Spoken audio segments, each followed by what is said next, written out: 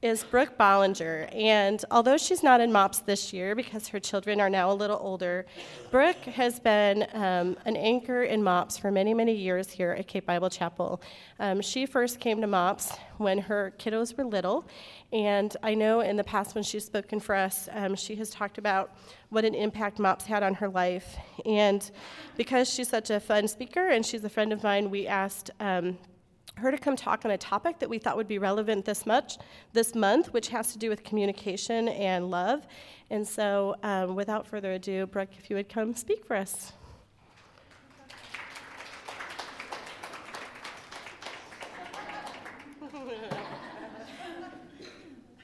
Hello. I'm super excited to be here today and return to MOPS because Charlene was not. I love MOPS. And if you know me, I really love MOPS. And I graduated from MOPS last year. I was just telling Nikki that I'm going to have to adopt so that I can come back. And so I started attending MOPS 10 years ago when my 10-year-old, he's here now, and he was a newborn. It flew by, and I cannot tell you the just the amount of encouragement that MOPS brought me as a new mother. I told myself I wasn't gonna cry. This isn't even a topic to cry about, and I'm gonna cry today. Connie already made me cry. I'm sorry. Okay, so, and just thinking back over the years, there are so many speakers that just still stick out in my mind, and specific things that they said that I will always remember, and were tools for me as a mother, because I didn't know what I was doing. I still don't know what I'm doing. And just the friendships that God brought me in MOPS, it's just priceless to me. I'll stop now. I just really love MOPS. Okay, so I'm so thrilled to see you gals here because it warms my heart to see you in a place that I know is just going to truly bless you and encourage you.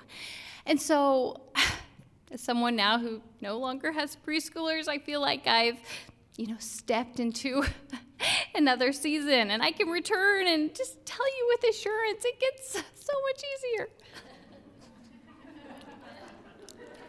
It doesn't. They're lying. It doesn't get easier.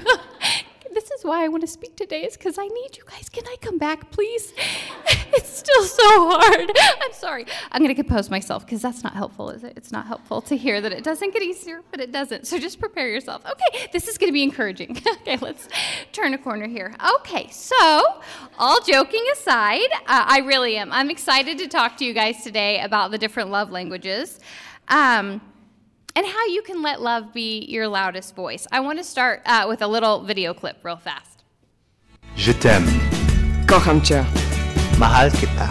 Ich liebe dich. Anna بحبك. Aishtaru.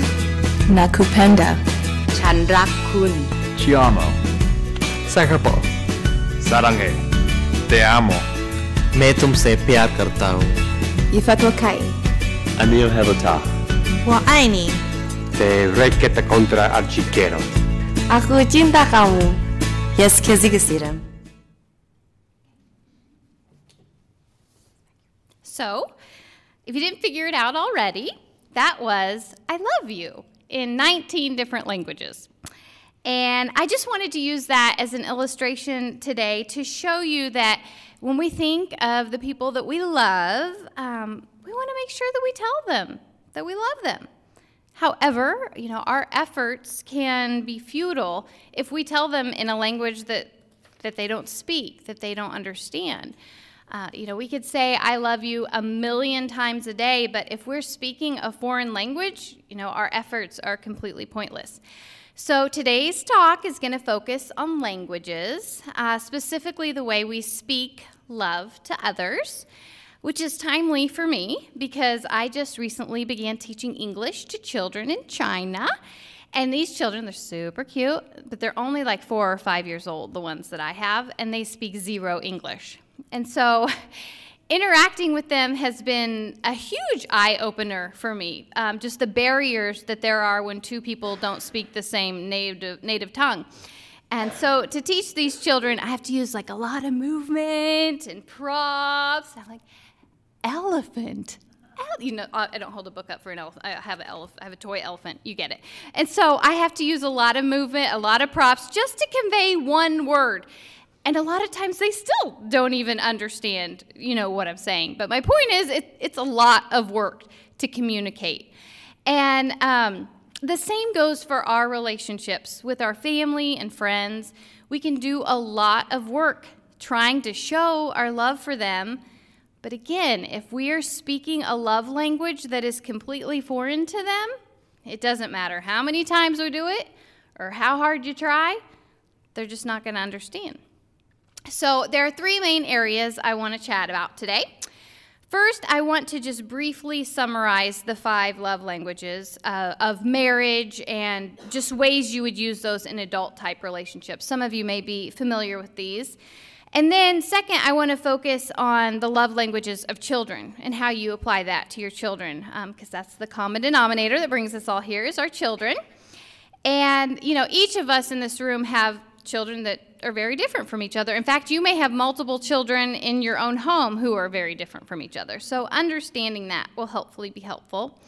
And then lastly, I would like to just discuss the language of apology. So these 3 main areas will hopefully give us some insight into areas that maybe we haven't pondered too hard before, but will equip us in our day-to-day relationships that we encounter. And so I share this obviously not as some expert, but just a fellow mom who has really been encouraged by Dr. Chapman's information on this topic. So the author, Dr. Chapman, is a graduate of Moody Bible Institute, and he holds a Bachelor of Arts and Master of Arts degree in anthropology, and from Wheaton College and from Wake Forest University. And he also received a Master's of Religious Education and Doctor of Philosophy degrees from Southwestern Baptist Theological Seminary, just so you know a little bit about him. Obviously, this is not my information. This is his. And he's been married to Carolyn Chapman for 45 years, and they have 2 adult children, Shelley and Derek. But what I find most appealing about his expertise is just the many years that he spent pastoring and counseling couples and different people from all walks of life. When you listen to him speak, you can hear just the years of experience of why he came to the conclusions that he has about love languages. So let's jump in. The first one is words of affirmation.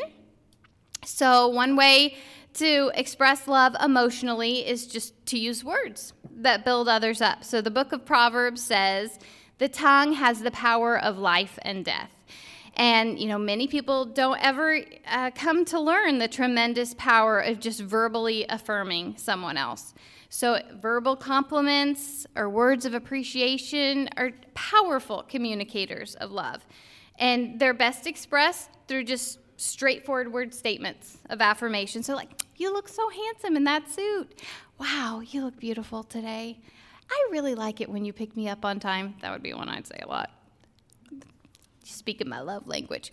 You always make me laugh. Just different ways of just telling someone that you appreciate them. So it could be spoken word, written cards, letters, anything like that with encouraging words and compliments. The second love language is quality time. So by quality time, I mean giving someone your undivided attention. So I don't mean sitting on the couch watching television together. When you spend your time watching Netflix has your attention, so not your spouse. So what I mean is sitting on the couch with the TV off, looking at each other and talking, devices put away, and giving that other person your undivided attention.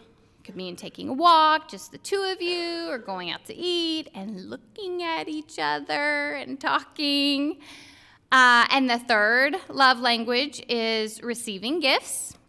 So almost everything ever written on the subject of love indicates at the heart of love is the spirit of giving. All 5 of the love languages challenge us to give something. But for the person whose love language is receiving gifts, it is visible symbols of love that speak loudest to them. A gift is something you can hold in your hand and say, wow, that person was thinking of me. You must be thinking of someone to give them a gift, right? And the gift itself is just a symbol of that thought. It doesn't matter whether it costs money. What is important is that you thought of that person. And, many of you may be able to think back to when you were a kid and your upbringing with your parents and how it was that maybe your mother or father expressed love to you. You can kind of think of the pattern of the things that you learned. My father's love language is gift giving, and he's just extremely generous and always just giving gifts. And I mean, it could be something nice, but also something like piddly that he made, like, oh, thanks. This is weird. But I mean, it doesn't matter. He's always giving. And whether it was really expensive or cost $1, he loves to give. So needless to say, that was the way that I have always felt loved, and one of the ways that I like to show love to others, because that's what I grew up learning. Now imagine when you're raised that way, but you end up marrying someone who doesn't even have gift giving anywhere on their list of languages they speak, like it's not even a thing. And before I share this example, it's important to note that my husband is extremely good at showing love in other areas that do make me feel loved. But as for gift giving, it's just not his thing. And it's not how he feels loved, and not a language that he ever experienced growing up either. So, which brings me to my shirt that I'm wearing today. So, as silly as this will sound, my husband got me a gift for Christmas, this t-shirt. And it's the most thoughtful gift he's ever given me. Isn't that funny? It really is. Not because it was some grand, and in case you can't see, it says I'm a big deal, like pickled dill. And so, obviously this wasn't some deep, meaningful thing, but it spoke my language because it told me how much he thought about me. He went on Etsy. Okay, this is a person that I didn't even know he knew what Etsy was, let alone order on it, to look for a shirt about pickles for me.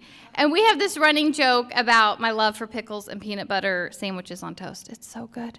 Anyway, so that's our joke. So for Christmas, he not only thought about getting me this gift, which in itself was huge, but he thought about something about me, our pickle joke, and a gift, and then went to the work of finding it and ordering it. For a person whose love language is gifts, this was huge. Especially, we've been married, over a decade. I can't. And so to not really ever get gifts, and they're like, oh, you went on Etsy? You do love me still. So that spoke huge to me. So that's why I'm wearing my t-shirt today. Okay, so third, the third is our gift giving. The fourth love language is acts of service. And by acts of service, I mean doing things you know that your spouse or that person would like for you to do. You seek to please them by serving them, to express your love for them by doing things for them. So consider actions such as cooking a meal, setting a table, emptying the dishwasher, vacuuming, changing a baby's diaper, picking up a prescription, keeping the car in operating condition. Those are, all acts of service. They require thought, planning, time, effort, and energy. And if done with a positive attitude, they are indeed expressions of love. I think all of us moms would be receptive to this type of language. That would be very well received, I think. And lastly, the fifth love language is physical touch. And we have long known that physical touch is a way of communicating emotional love. Numerous research shows in areas of child development that babies who are held, stroked, kissed develop a healthier emotional life than, sadly, babies that don't ever get to experience that physical contact. And you all are moms, so you know this. Physical touch is also a powerful vehicle for communicating marital love. Holding hands, kissing, embracing, and intimacy are all ways of communicating emotional love to one's spouse. And for some individuals, physical touch is their primary love language. And without it, they feel unloved. And with it, their emotional tank is filled and they feel secure in the love of their spouse. I have a friend who I don't think I've ever known anyone who is blatantly like that much their love language. Like if she's with you, she's stroking your hair, she's rubbing your back, like, and she wants it. Like it's like, do you need a hug? Like, it's I'm not like anti-hugger. Some people, I'm like in the middle. Like, I'll hug you. I'm not anti, but she's like, you can just see it radiating off her how much she needs physical touch. So again, this may be another love language where you can think back to your childhood. Maybe you grew up in a home where lots of hugs were given, and you can see now that you have that need as an adult. Sitting close to your spouse on the couch as you watch your favorite TV show requires no additional time, but it could communicate loudly your love. Touching them as you walk by, giving them a hug or kiss when you leave or come back, those all can just speak volumes to someone whose love language is physical touch. So those are your 5 love languages: words of affirmation, acts of service, receiving gifts, quality time, and physical touch. So now I just want to apply that directly to our children. Dr. Chapman has a book that is tailored to the love languages of children. So this one is specifically for to apply to your children. And I have 2 kiddos. I have a boy and a girl. And in some ways, I see many similarities in them. I think just because they're both children and there are certain attributes that will be common in most children. But in many ways, they are very different. They express their love in different ways, and they feel loved in different ways. So for each of us, the most important thing we can do is make our children feel loved. And in order to do that, we must figure out what makes them feel loved. And I just want to share a quote from Dr. Chapman, his book on this. It says, "By speaking your child's own love language, you can fill his emotional tank with love. When your child feels loved, he is much easier to discipline and train than when his emotional tank is running near empty. Every child has an emotional tank, a place of emotional strength that can fuel them through the challenging days of childhood and adolescence. Just as cars are powered by reserves in the gas tank, our children are fueled from their emotional tanks. We must fill our children's emotional tanks for them to operate as they should and reach their potential." So our job as mothers, as you already know, is an extremely important one. We have been given a wonderful privilege of loving our children. And in case you need this reminder today, God handpicked you to be the mother of each of your children, no one else. So in those moments where you feel inadequate, or maybe you feel you're doing a terrible job at this mothering thing, remember, God chose you to mother your children. And he put a supernatural desire in your heart to love them more than anyone else ever will. So it's an amazing privilege we've been given. And Dr. Chapman refers to showing our love, our children love, the way they need it, as filling up their love tank. This is my love tank. My children were like, "What is that?" I'm like, "This is your love tank. This is my visual aid." So I was going to fill it with candy and give it away, but it smelled really bad of chemicals. So I chose to spare you of Hershey Kisses that were chemicaled up. Okay, so for a child whose love language is words of affirmation, compliments such as "your hair looks really nice" or "great game tonight" go a long way with a child who thrives on praise. Your words could focus on personality, accomplishments, appearance, anything that is affirming to them. Giving a monetary reward to a child who seeks affirmation will just leave them feeling empty. What about a child whose love language is acts of service? Well, in the early stages of life, we do things for our children that they can't do for themselves. And as they get older, our love is expressed by teaching them how to do those things for themselves. But for a child whose love language is acts of service, we need to know which acts of service are important to them. Do they feel loved when you help them with their homework? Do they feel loved when you play catch with them? Once you've discovered what act of service your child most appreciates, perform it often. And next, gifts. Children with this love language treasure gifts as tangible token of affection. And unfortunately, they can interpret a lack of gifts as a lack of love. And your gifts doesn't need to be expensive, and they don't need to be given every day. But just recognizing that a child prefers to be rewarded with a pack of gum rather than a hug is an important building in your communication with them.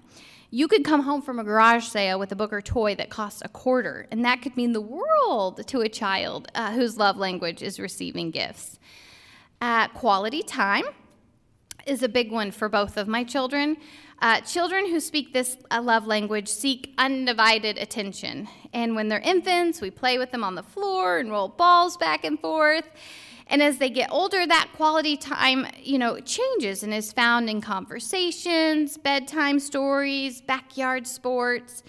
And the activity is not as important as just the time together is. And for a child with siblings, it may be difficult to get that one-on-one time with mom and dad. And they just need to know that they are worthy of your undivided attention. Date nights with the child, playing board games together, or even reading them a book can just really add a lot of fuel to that love tank. And lastly, let's talk about the child whose love language is physical touch. Again, we know that infants fare better when they have that physical touch. They need that. But as children get older, a lot of them still really long for that physical affection. It could be something as simple as a touch on an arm or a pat on a back or a hug. These gestures are especially important to the child with this love language. He wants to literally feel your love. And my children, as I'm sure probably a lot of yours, love to just lay down in bed and talk and cuddle. They want that cuddle time. And cuddle time is just greatly valued by children whose love language is physical touch. But it's also not limited to hugs and cuddles. It could be wrestling on the floor with dad. In fact, my son loves to wrestle his dad and me. And that's getting a little scary now that he's about to surpass me in height. And also curling up on your lap while you read or watch a movie. My 6-year-old can still make this work, but I kid you not, my 10-year-old son still asks to sit on my lap, I think only because it's his sister and it's a competitive thing, but can I say? And I kid you not, he's pushing 100 pounds, and it hurts really bad, really bad. But I could never say no. If he were 30 years old, I'd be like, sure, sit on my lap. And it's important to take note of the flip side of these love languages, just the impact they can have, whether it's in general or when disciplining. For instance, a child whose love language is words of affirmation will find emotionally harsh words and undue criticism extremely hurtful when that is their love language. A child whose love language is quality time is going to find isolation or time alone really difficult. A son or daughter whose primary love language is receiving gifts is going to be crushed when a special event like a birthday or special occasion goes unnoticed. When interacting with someone whose love language is acts of service, the worst thing you could do is forget promises that you made to them or just flat out disregard their desires. And lastly, a child whose love language is physical touch, I think it probably goes without saying that physical abuse or neglect would be detrimental to them when that is their love language. So while I revisited Dr. Chapman's teaching for today, one area that he teaches on that was new to me is the 5 love languages of apology. I was not familiar with this, and the ironic thing is when I ordered it in Chinese. So if you know anyone who speaks Chinese, is that not funny? This is about languages. And I'm like, this book is in Chinese. So no, if you go to order this, you have to order the hardback to not get it in Chinese. So if you have a Chinese friend, you can gladly take this book to them. Okay, so that's how my life goes. So, anyway, this is very interesting to me. I had never read anything about this of his, and so I'm not sure if it was because it was new to me or not, but I found it extremely interesting. And this is the last thing I want to touch on. And while this can totally apply to your adult relationships with your spouse, friends, and family, I feel it's really important in regard to our children as we train them as well. So, all of this talk about love languages boils down to the bettering of ourselves at relationships in our lives and just letting love be our loudest voice. And one crucial part of having and maintaining good relationships is the art of apology. Because if we're honest with ourselves, we're going to mess up. At least I know I do a lot, unfortunately. and we will inevitably hurt the ones that we love. In the Bible, we are told in Ephesians 4 to be kind to one another, tender-hearted, forgiving one another, even as God in Christ forgave you. So how do we obtain this forgiveness in Christ from God? Well, 1 John 1:9 says, if we confess our sins, he is faithful and just and will forgive us our sins and purify us from all unrighteousness. So from this verse, we hear the essence of apology. Confess. Forgiveness comes when we confess and apologize. So this is our model with our earthly relationships. There's an offense, we apologize, and forgiveness comes. A wonderful verse that we could teach our children in regards to this is Proverbs 28:13, which says, whoever conceals their sin does not prosper, but the one who confesses and renounces them finds mercy. As mothers, we can be an example to our kiddos that people matter, relationships matter, and that when we hide our wrongs, we will never succeed in that. But when we confess our wrongs and apologize, we will find mercy and forgiveness. We can help our kids understand that when we sin against God, what happens is described in the book of Isaiah. In the book of Isaiah, chapter 59, it says, but your iniquities, your sins, have separated you from God. Your sins have hidden his face so that he will not hear.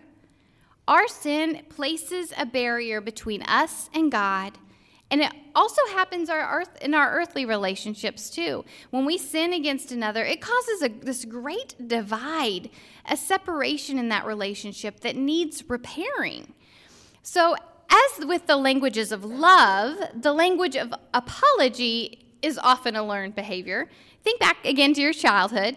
Do you ever remember seeing your parents apologize, or maybe the example that they gave you? And if so, how did they say it? How did they approach the act of apology? Maybe you never witnessed a model of apology in your home. And if that's the case, some of us have to start at ground zero. But we can change that pattern for our children and give them an example of healthy and effective ways to apologize. And we all know from experience that when we have been wronged and someone apologizes to us, we can tend to assess whether we believe they're truly sorry. And this factors in to how someone apologizes, how they say it, what do they say, and the language that we speak in that area. What are we hearing them say? And so after various studies in this area, Dr. Chapman said that people fall into 5 basic categories in how they apologize. So there's also a language for this. I thought this was so interesting. So number 1, expressing regret. This is how some people apologize. And this can just be like a simple, I'm sorry. However, we should never leave our apologies that simple. We should always be specific in what we're sorry for. We can help our children to be specific in their apologies. I'm sorry for hitting you. I'm sorry for taking her toy out of her hands while she was playing with it. And the second language of apology is accepting responsibility. So when someone apologizes this way, they don't just say, I'm sorry. They say, I'm sorry, I was wrong.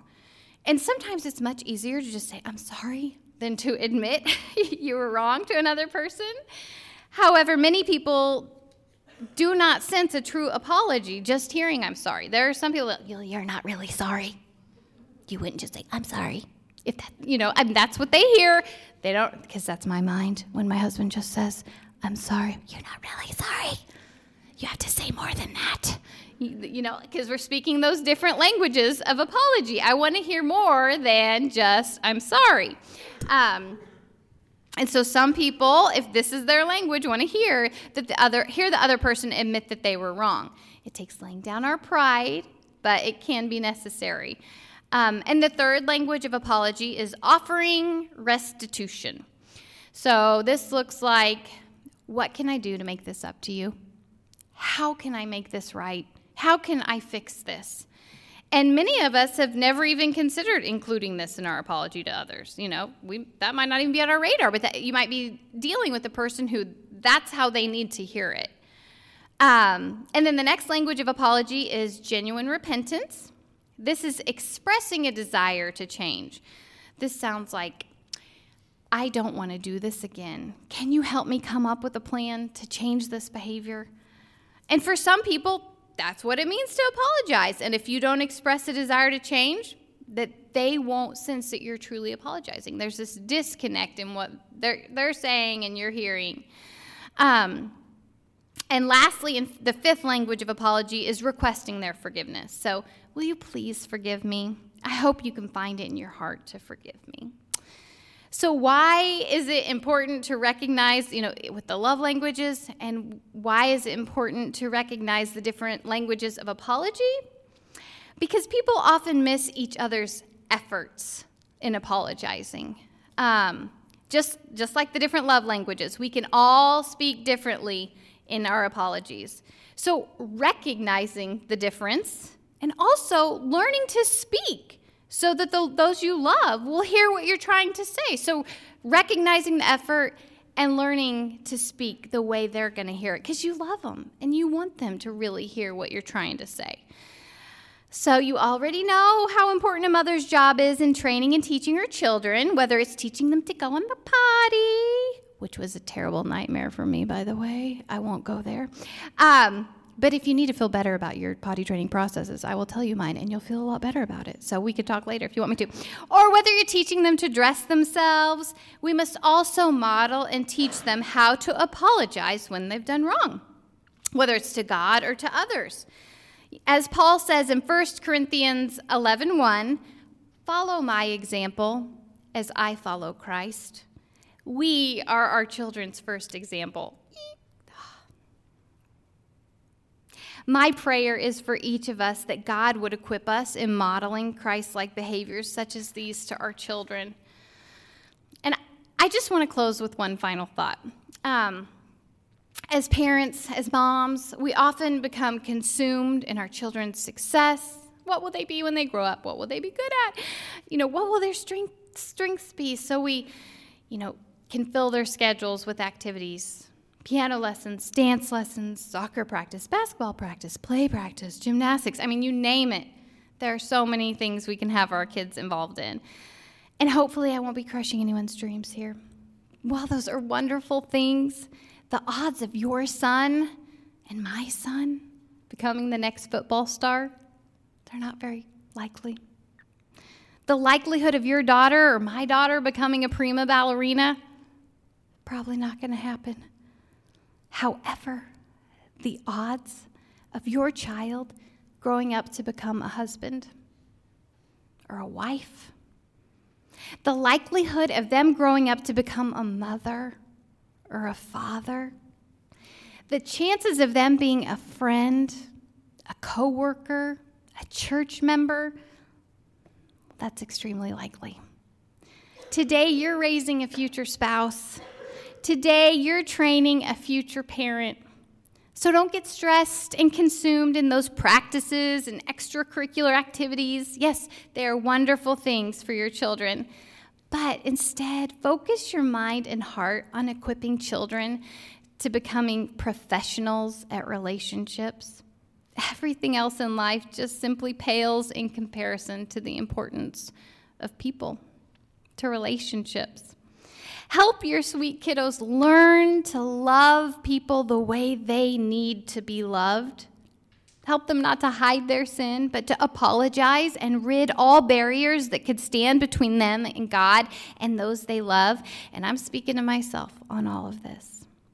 Remember these special words from 1 Corinthians 13:13.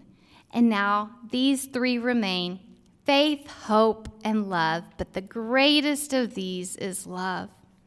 May God equip each of us to communicate love in the most effective way possible so that that love may be your loudest voice. Let it be your loudest voice.